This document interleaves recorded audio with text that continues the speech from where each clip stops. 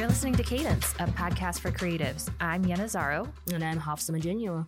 If you're new to the podcast, Cadence is a conversation around topics that we wish we'd been more informed on when we started out in our career paths. The hope is to arm you, the listener, with some takes and tips that might be of service as you venture out on your own unique path, and to just have a really fun conversation with a friend. And I'm excited for our conversation today with Paloma around...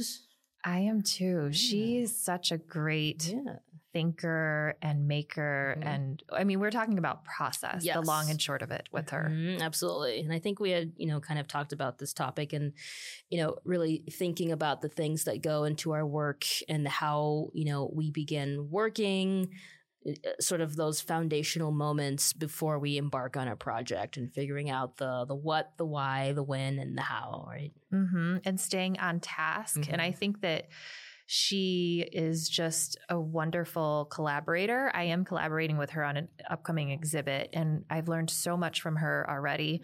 And knowing that she's going to be part of this longer process for our next few episodes, knowing that she's going to talk about studio and professional practice. And then our upcoming episodes are about working and acquiring clients and then valuing yourself. I feel like we have all the pieces of a puzzle. Yeah, I'm really excited. I keep flashing back to when I was in school, and, I feel like school prepared me pretty decently for, what my career is now, but it's always nice to listen to people who have already sort of been in those trenches and taken that path, and they sort of pre-done the work for you, right? Mm-hmm. So I think the way that this is kind of set up to sort of bridge from sort of one discipline into the next is hopefully going to be helpful for our listeners. We are so excited to introduce our guest today. Paloma Núñez-Regueiro is a printmaker born in Lima, Peru, of a Mexican and Chinese Peruvian father. She came into printmaking during her early years at the Facultad de Artes Plásticas, the College of Arts, in Jalapa, Veracruz, Mexico. In 1997, she transferred to the Rochester Institute of Technology, where she received her BFA. She is the recipient of the RIT International Scholarship Award, the Maurice Mulligan Scholarship Award, and Elizabeth Charles Award. Paloma has curated and judged numerous exhibits, including the Embracing Our Differences Michigan exhibit, a series of large billboard-sized reproductions of art in Ann Arbor and Ypsilanti. This past summer, Paloma was the exhibiting artist at the Saugatuck Center for Art, where she not only exhibited her work in a solo show, but helped in the creation of various art events and educational programs for all ages. Paloma is a printmaking instructor at her own studio, as well as others, including Signal Return in Detroit, Michigan, the School of Environmental Sciences at the University of Michigan in Ann Arbor, and the Lansing Art Gallery in Lansing, Michigan. She calls herself an incessantly positive artist and profoundly believes in art as a tool to create the social change that can lead us to thoughtful actions and bettering ourselves and our communities. And I could not agree with that concept more. Thank you so much, Paloma. Well, thank you for having me. That bio sounds better in your voice than in mine. Oh my goodness. It's just such a delight to read an impressive bio like that. Truly. Thank you for putting that together. And what a fantastic, group of skill sets to bring here. I'm really honored that we're able to have someone with your expertise and that breadth of experience. Mm-hmm. Thank you. I'm always happy to share. There is no secrets about what I do. So I'm happy to share everything that I know about at this point. Yeah.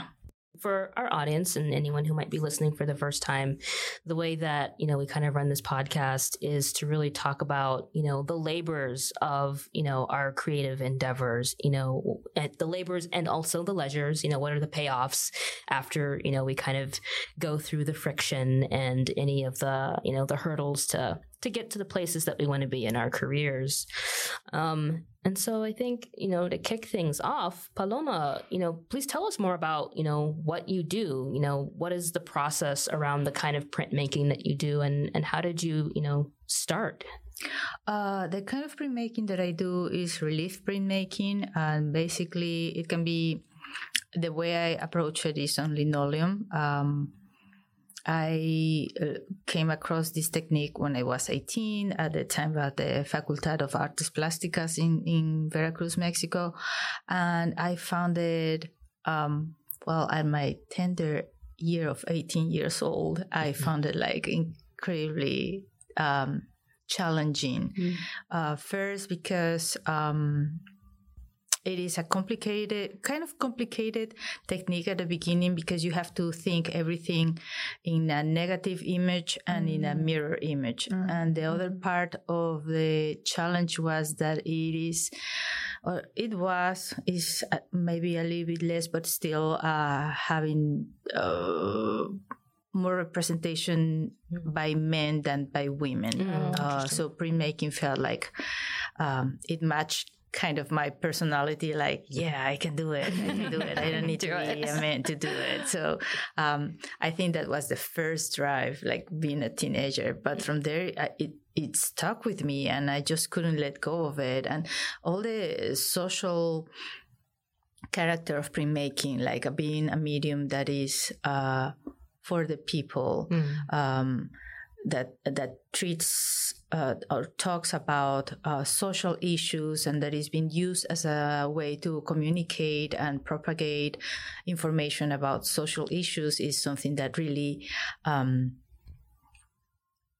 caught me, like one of the important things for me, because I came from a country with a lot of issues. I was born in Peru. I grew in Peru until I was 9, but we went through a lot of unstable governments and socioeconomic situations where I still remember the sound of the tanks coming through the street, or not being allowed to look through the windows because of the chance of a bullet coming through the window. So I kind of grew with that sensibility for social issues. And then Mexico is also a country with a lot of social issues and a lot of printmaking too, talking about that. So it is ingrained in me. So I do printmaking in the relief printmaking realm, linoleum print, and usually I concentrate on social issues. Would you say that there's a little bit of a correlation between the medium and sort of the culture that the medium is being used in? Like, is there sort of a propensity for, something like, printmaking or linoleum to happen in places where, maybe people don't have access to different types of, like, they're just trying to create, right? And they're sort of using all of these mediums that they have access to tell their stories and to kind of communicate, what's happening from a social and cultural perspective. Yeah, I think definitely printmaking in the past, like the predecessor as letterpress, come as a phenomenon of the minority trying to gain a territory and insert themselves in the system to get some sort of justice for them in different realms. It's like every time you watch a movie about a revolution or a social movement, there is always this little press in the background that is moving back and forth, printing flyers and that kind of stuff. The idea of the Bible being printed and being made available to people, that was what took to the Inquisition later, because it was too much information for governments and religious leaders for people to have around, and that can cause some sort of revolt. So definitely I feel like printmaking is a medium of the people. I want to urge everybody to go to Paloma's website, which we'll post with this episode. But if you had to describe what one of your prints looks like to someone listening, how would you describe it? Well, at the moment, the work I've been doing for the past 3 years now is portraits. And these portraits measure 24 by 18 inches. They are black and white. They are relief linoleum prints, relief printmaking, and they're portraits of minorities. I'm trying to be a conduit for minorities to tell their stories and their feelings and their ideals on what will be better for them if we understand them, like bring their stories forward and create this horizontal connection between people, like learning from firsthand or some sort of firsthand way to tell people about the struggles of minorities in a majoritarian society. So the images are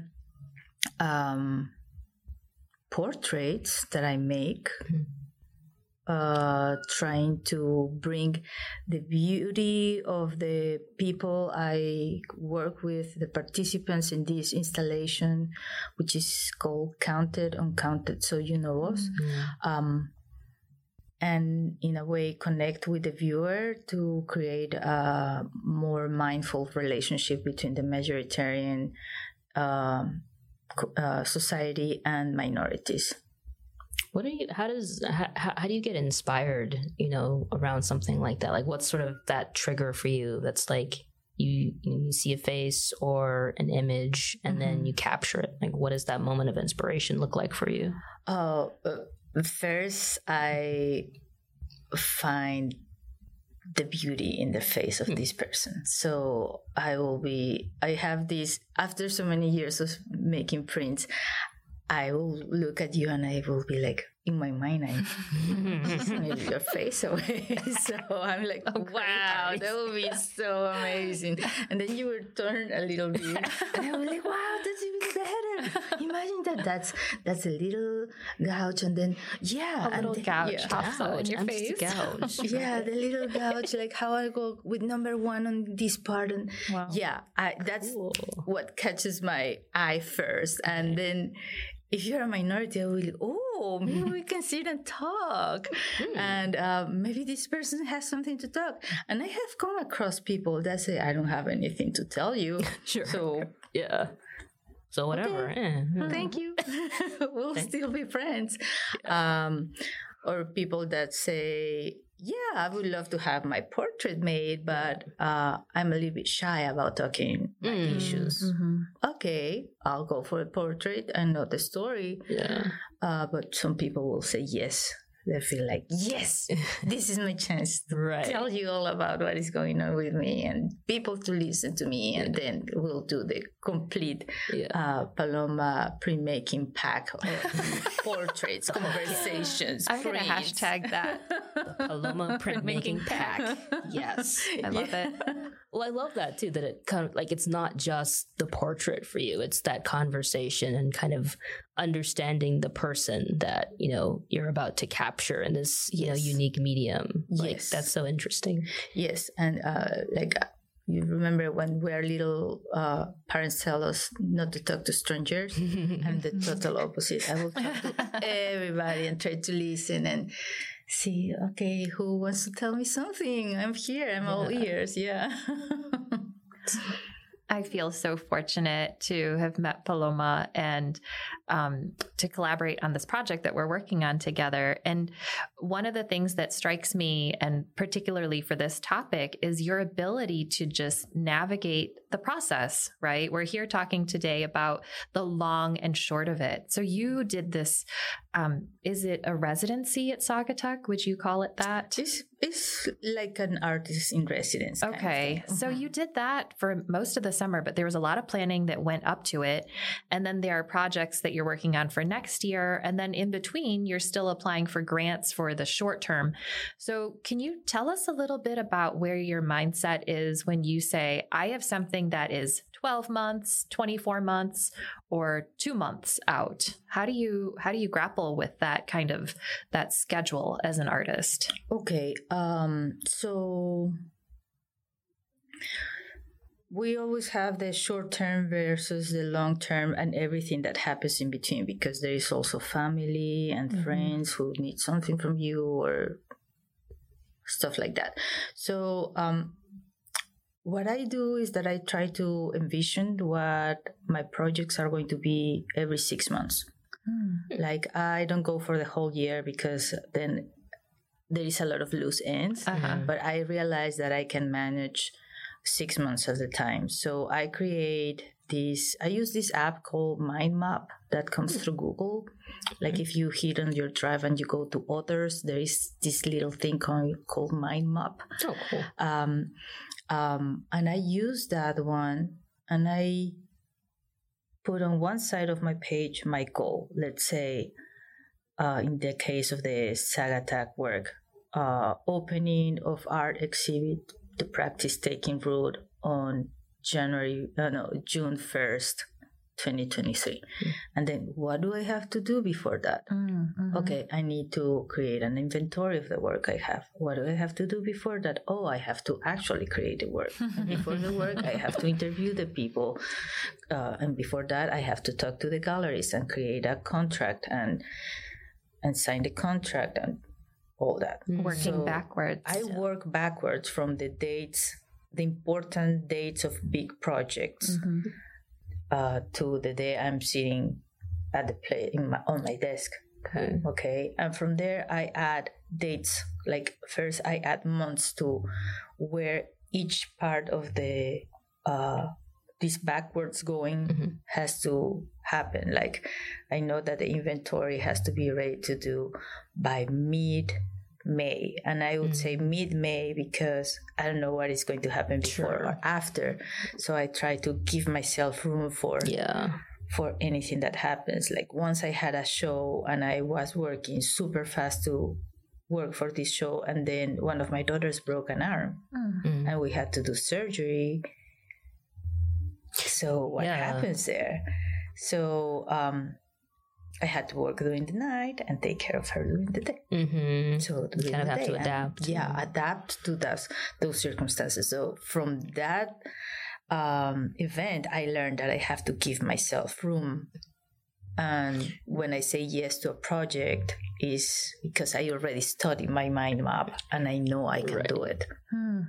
If it is a short-term project, I already organized my long project and I have to see where can I fit it and how it's going to fit within those little gaps that I left, and then add it to the mind map and then go month by month, week by week, and then I keep adding. Every week I add to my planner which tasks need to be done that day in order to get to the next point. So this is a very kind of precise process that you're describing, which makes sense because the kind of work that you do is, it's often over a longer period of time and there's so many components involved, right? Like there's the creative planning phase, but then there's also like all of the logistics that go into that from start to, actually shipping the work, which I think is so interesting. And I think it's important to, for folks that are, I think when you're first kind of starting out, you're not always cognizant of that timeline from the beginning of a project to the end and all of those little things that need to happen in the middle. And then like leaving space, like you were describing for, contingencies that might happen, or, maybe you have to work longer hours than you expected, or something pops up that, it might screw a little bit with that timeline, but you sort of almost have to anticipate in a way that like, things might change from point A to point B, but as long as you've, made that decision to kind of plan things out as much as you can from the start, you can kind of like forgive yourself a little bit, right? Yes. And also it gives you peace of mind. You can sleep at night. You don't have to think what is next because you already planned it and it's already in your planner and you just have to get your hands on it and go for it every single day. So that's how I balance the long term project with the short term project. And you have to also give time to yourself to rest. So you even have to mark those days when you are going to rest, because you can't just work yourself to the bone now. You gotta no. Well, I mean, that just goes right into our next section so perfectly. Paloma, I know that you have, like you just said, these sections of rest and self-care that we've talked about when we're scheduling things out. And I've never actually heard somebody talk about it in such succinct terms. And it really impressed me because there was something that you said to me once. It would be better, like after 2 p.m. because I have my rituals. And I thought, oh my gosh, you are my new idol, because to just voice it, that what you need and what you expect, not just of the person that you're collaborating with, but what you reserve for yourself is so refreshing. So can I ask you, what do you do in terms of what you're willing to share in terms of your habits and your rituals that preserve yourself? Like what do you practice? As I mentioned before to you, I save a big chunk of my morning to take care of myself. I do exercise daily. It can change. Like yoga has been a practice I've been taking for the past 8 years, and that's mind and body gets taken care of in that part. I also enjoy very long walks. Like I can work like maybe 5 miles, 6 miles in the morning, and just it will help me like ground myself, like be in the fresh air, even if it is cold, just to listen to the birds and the leaves in the wind and feeling the cold air in my head is like so grounding for me. Another thing that I'm very aware of is that I have to feed myself well. Good food for the spirit. Good food. Yes. Good food. Try not to overeat because it makes me really sleepy.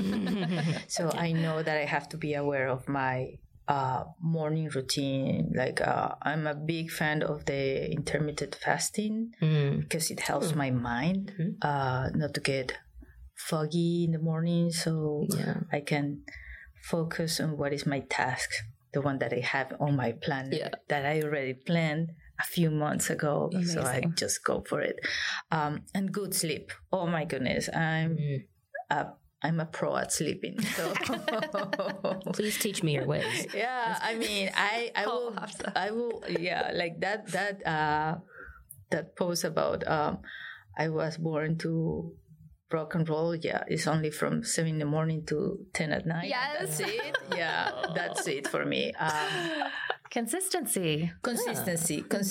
I even dislike being taken away from my routine. Like when things come up, I'm like, I miss my morning mate or my morning walk or my morning exercise. Right. It like breaks my balance a little bit. Right. I have to super concentrate to go back into it. It takes harder to do that. So yeah, I do that. I enjoy meditation, even though I haven't practiced in a while, but that's another way. All the breathing exercises. I'm a very anxious person, so that helps me ground myself. And why not a morning of skincare or hair care?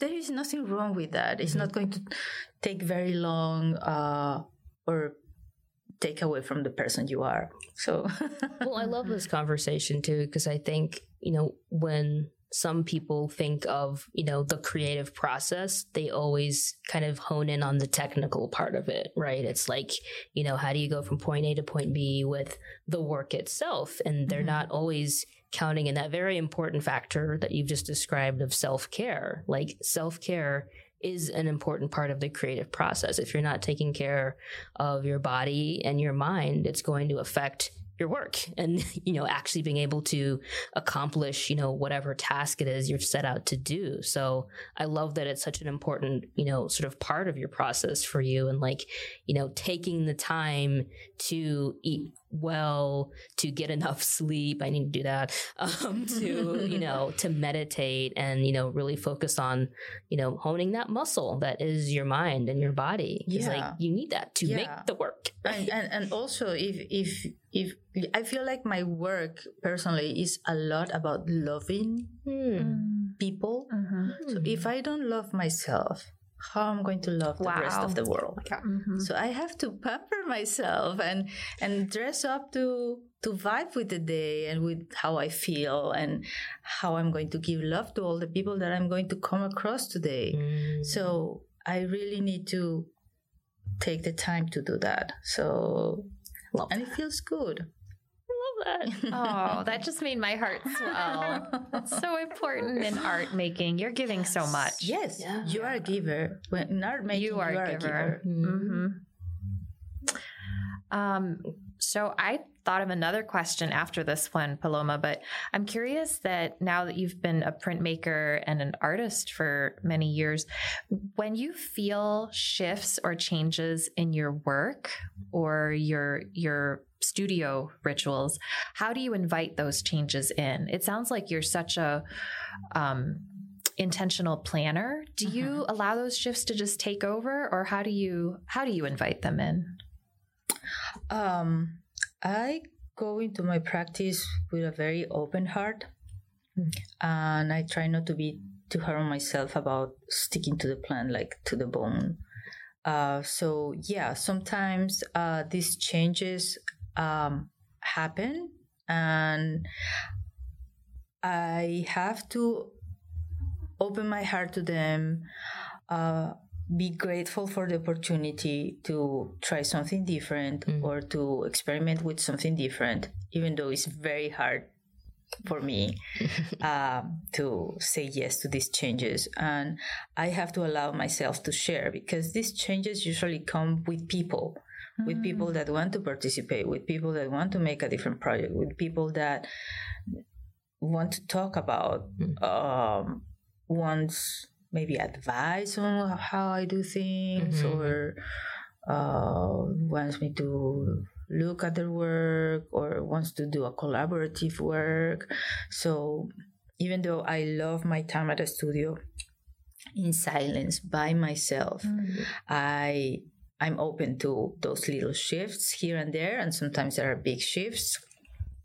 There are some that are scary for me, like my space is closing on me, like with all the materials that I have and everything, my space is getting really, really small for me.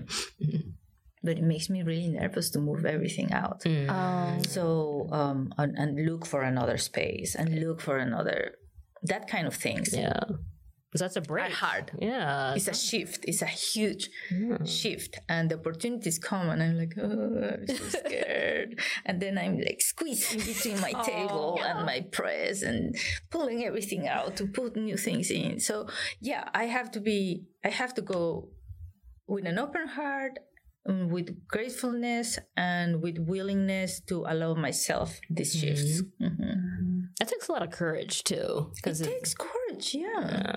Because you sort of have to, you're stepping a little bit outside of your comfort zone, and it's like, that there's something that you need to do, like for the benefit of your practice, but like it's a thing. You have to plan. You kind of have to plan for it. No, you have to fit it in. Yeah, or contact people that live far from here to do an interview and then drive all the way there. It's like, but that's a hard part for me, but I buckle up and I do it. Yeah.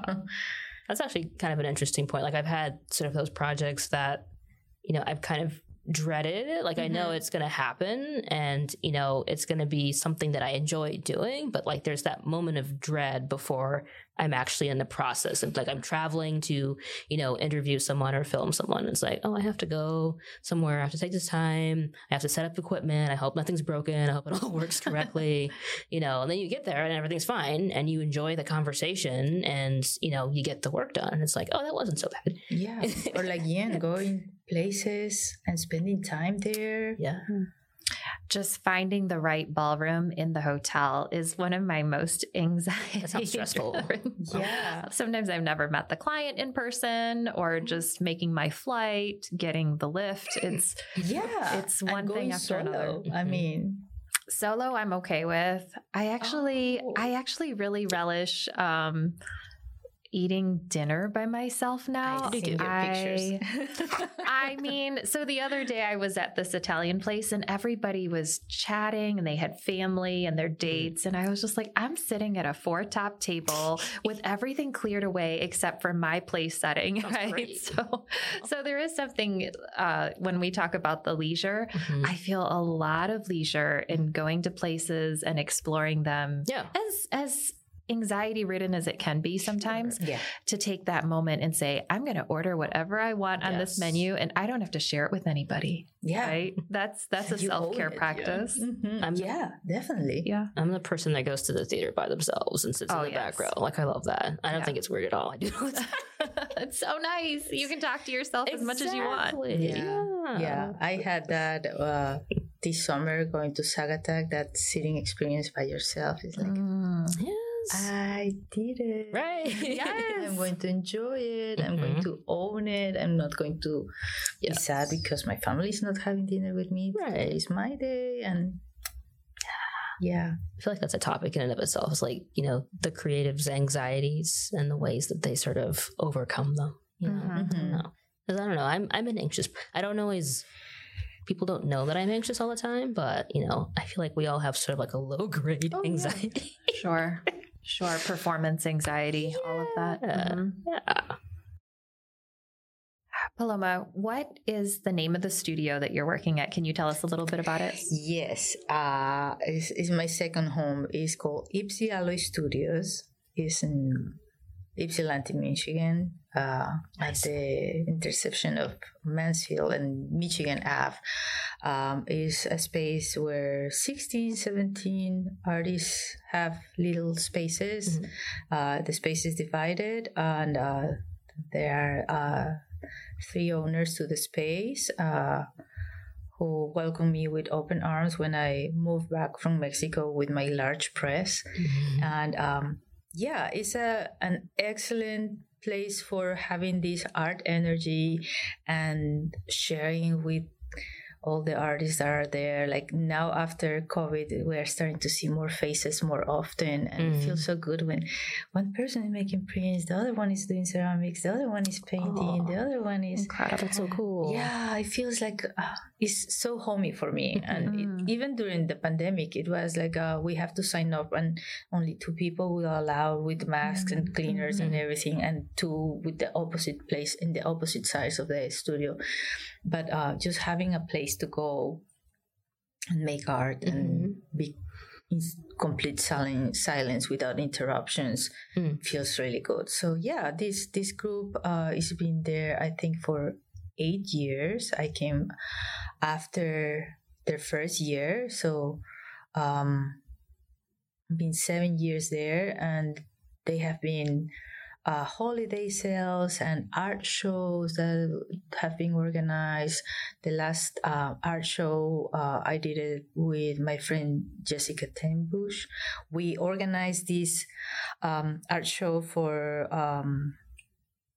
to show at Hatch Art in Detroit, and it was a way to regroup our little community of artists there and create art together, and with a good excuse for going out for a beer or inviting the galleries and have more social moments after the pandemic. So it's a place that I'm very grateful for. Do you find that having this sort of creative environment to do your practice, and does it augment your work at all? Definitely. I don't believe in, personally, maybe it works for other people, but I don't believe in the artist or in the art practice that is done in isolation. No, my work, I think, is greatly support or fed through different through my community, my family, my studio mates. I also have a development coach that I work with, who has helped me amazingly to get ahead in my career.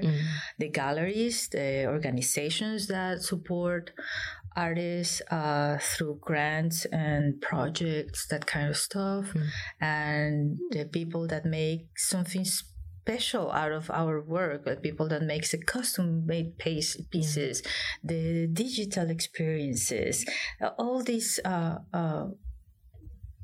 it's impossible to work in isolation. I feel like I'm fed through project partners and communities. It's not all by myself. I'm like, help people. I cannot do this alone. So it has to be collaborative. Let's get together. It's definitely a collaboration. My work is definitely fruit of collaboration.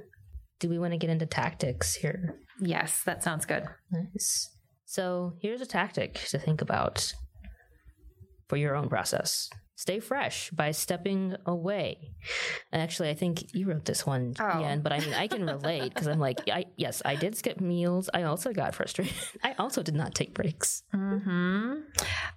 So a while ago, I had this mentor, and she's still in my life, an incredible woman who told me about the Pomodoro effect. Yes.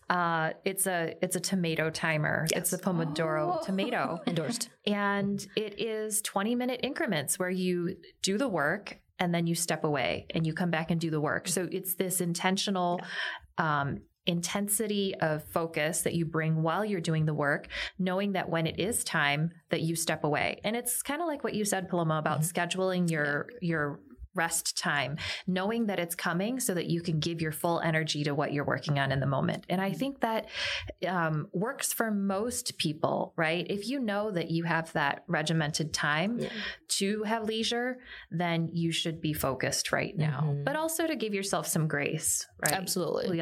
We all have off days. Yes. I would endorse the Pomodoro timer technique. I just call it a exactly technique. What it's called. Yeah, but I know it's a tomato. Yeah, it's a tomato. And I think there's like some apps that they kind of let you like schedule times based on that kind of philosophy. I do it myself all the time and it does work. Like I feel like, because it sort of forces you to, factor in that, not leisure time, but just like a break to focus on something other than a work for the time, for a little time, and then you come back to work and it sort of refreshes. It's like a reset, right? Yeah. So I love that technique. I didn't bring another tactic, but I don't know, Paloma, do you have any thoughts on sort of from the perspective of, what's something that, a practitioner could think about as they, work on developing their own process? Yeah, well, always plan ahead so you can avoid the anxiety of what is next. Yes. Definitely that helps my practice.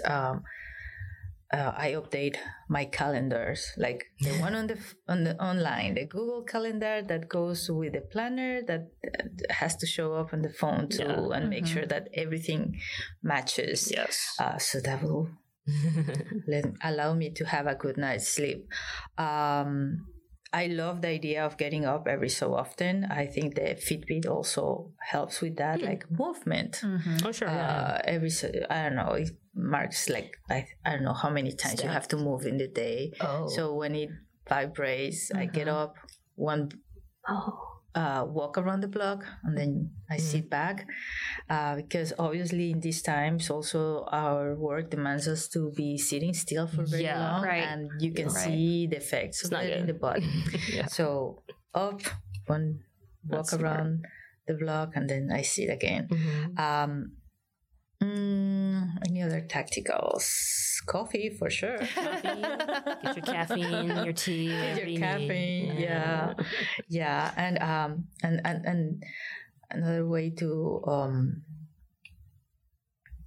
that helps me a lot is like working, as I mentioned, not to isolate yourself, but invite people to the studio. So every so often you can have a different set of eyes to look at the work and kind of brainstorm on ideas and see, because there are going to be so many things about my own work that I don't see, but my other friends will see.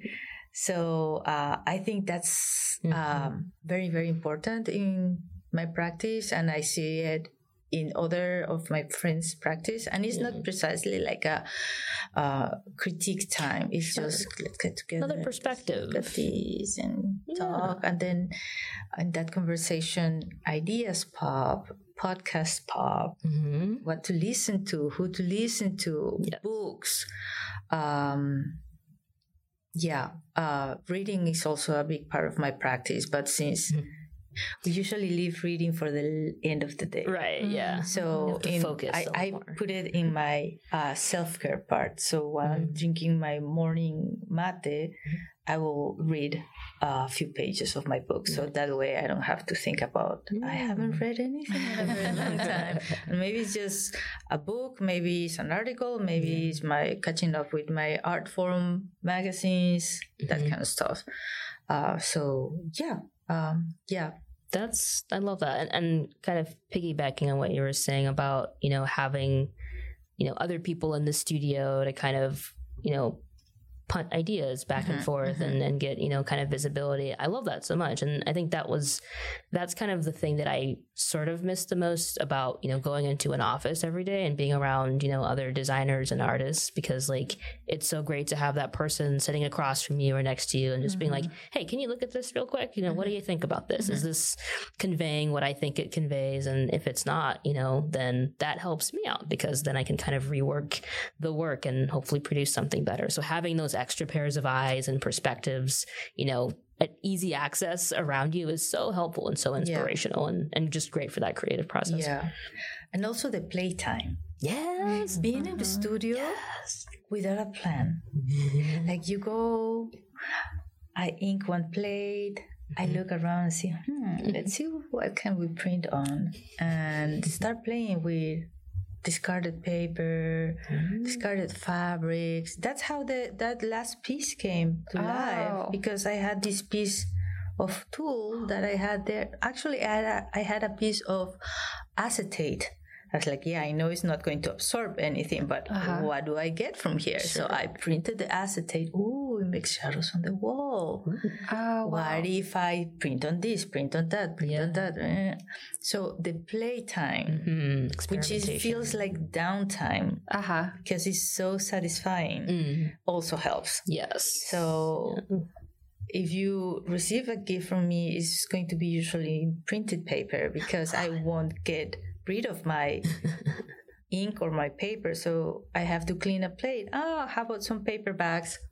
Yes. Yes. Just throw them there, print them, keep going. Oh, that's so cool. Playtime is so delicious. Best time. Yeah, really. It's so delicious when you have the time to do a little bit extra with what you're making. Lead you into a different realm. Yes. Yeah, those low stakes outcomes are, like you said, sometimes the delicious and best outcomes. Yeah, and you have to follow your gut. Like, one more. I think this one is taking me somewhere. I love that. So just follow your gut and allow yourself to. Yeah, just free yourself for a minute. Don't be okay with coloring outside of the lines. Yes, yes, exactly. Now for this episode's homework assignments. Wow, this has been such an incredible conversation. Thank you, Paloma. And I think that this plays right into it, thinking about pacing. So if you're a procrastinator in the process, I would challenge you to make a shift that ignites your momentum. I think all of us to some degree have played into procrastination a bit.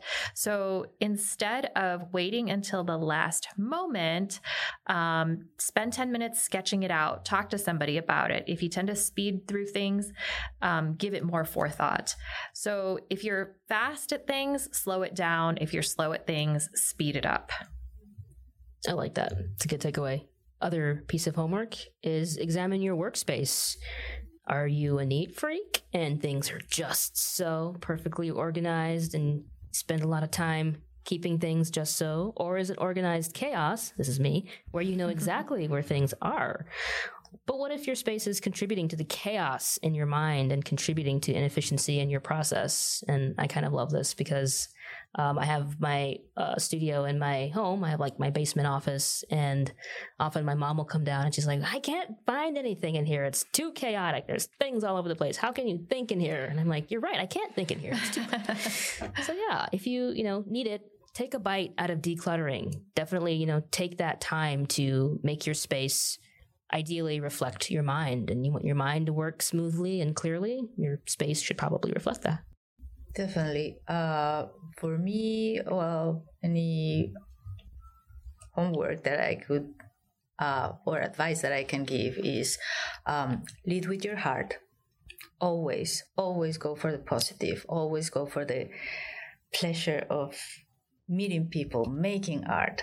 Like, don't get all these indoctrination that we have to work like crazy to get to you in an unpleasant way. Listen to your gut. There is this feeling that tells you, yeah, that's a good way to go. Rely on your community. Always, you are allowed to reach out, always and every time. As my family says, you already have a no. You can only go for a yes. So wise. Reach out. Always reach out. And the other one is do not dispose of anyone, because you never know who is going to come rescue you. Wow, that was powerful. Seriously. Do not dispose of people. You never know when So true. they are the key to your next step. Treat them with respect. Yes. Love them, and see what happens. I love that. I think that's the perfect way to end this. Thank you so much, Paloma. Thank you for having me. It's been a really a pleasure. We appreciate you so much. If you like this podcast, be sure to heart, like, and subscribe to Cadence wherever you listen to podcasts. Follow us on Instagram at Cadence Podcast, or check out our episodes and more at thecadencepod.com. We are proudly based in Ypsilanti, Michigan, recording from the podcast studio at Venue by 4M in Ann Arbor, Michigan. And we hope that wherever you're creating from in the world, you are marching to your own cadence. Thanks for listening. Bye.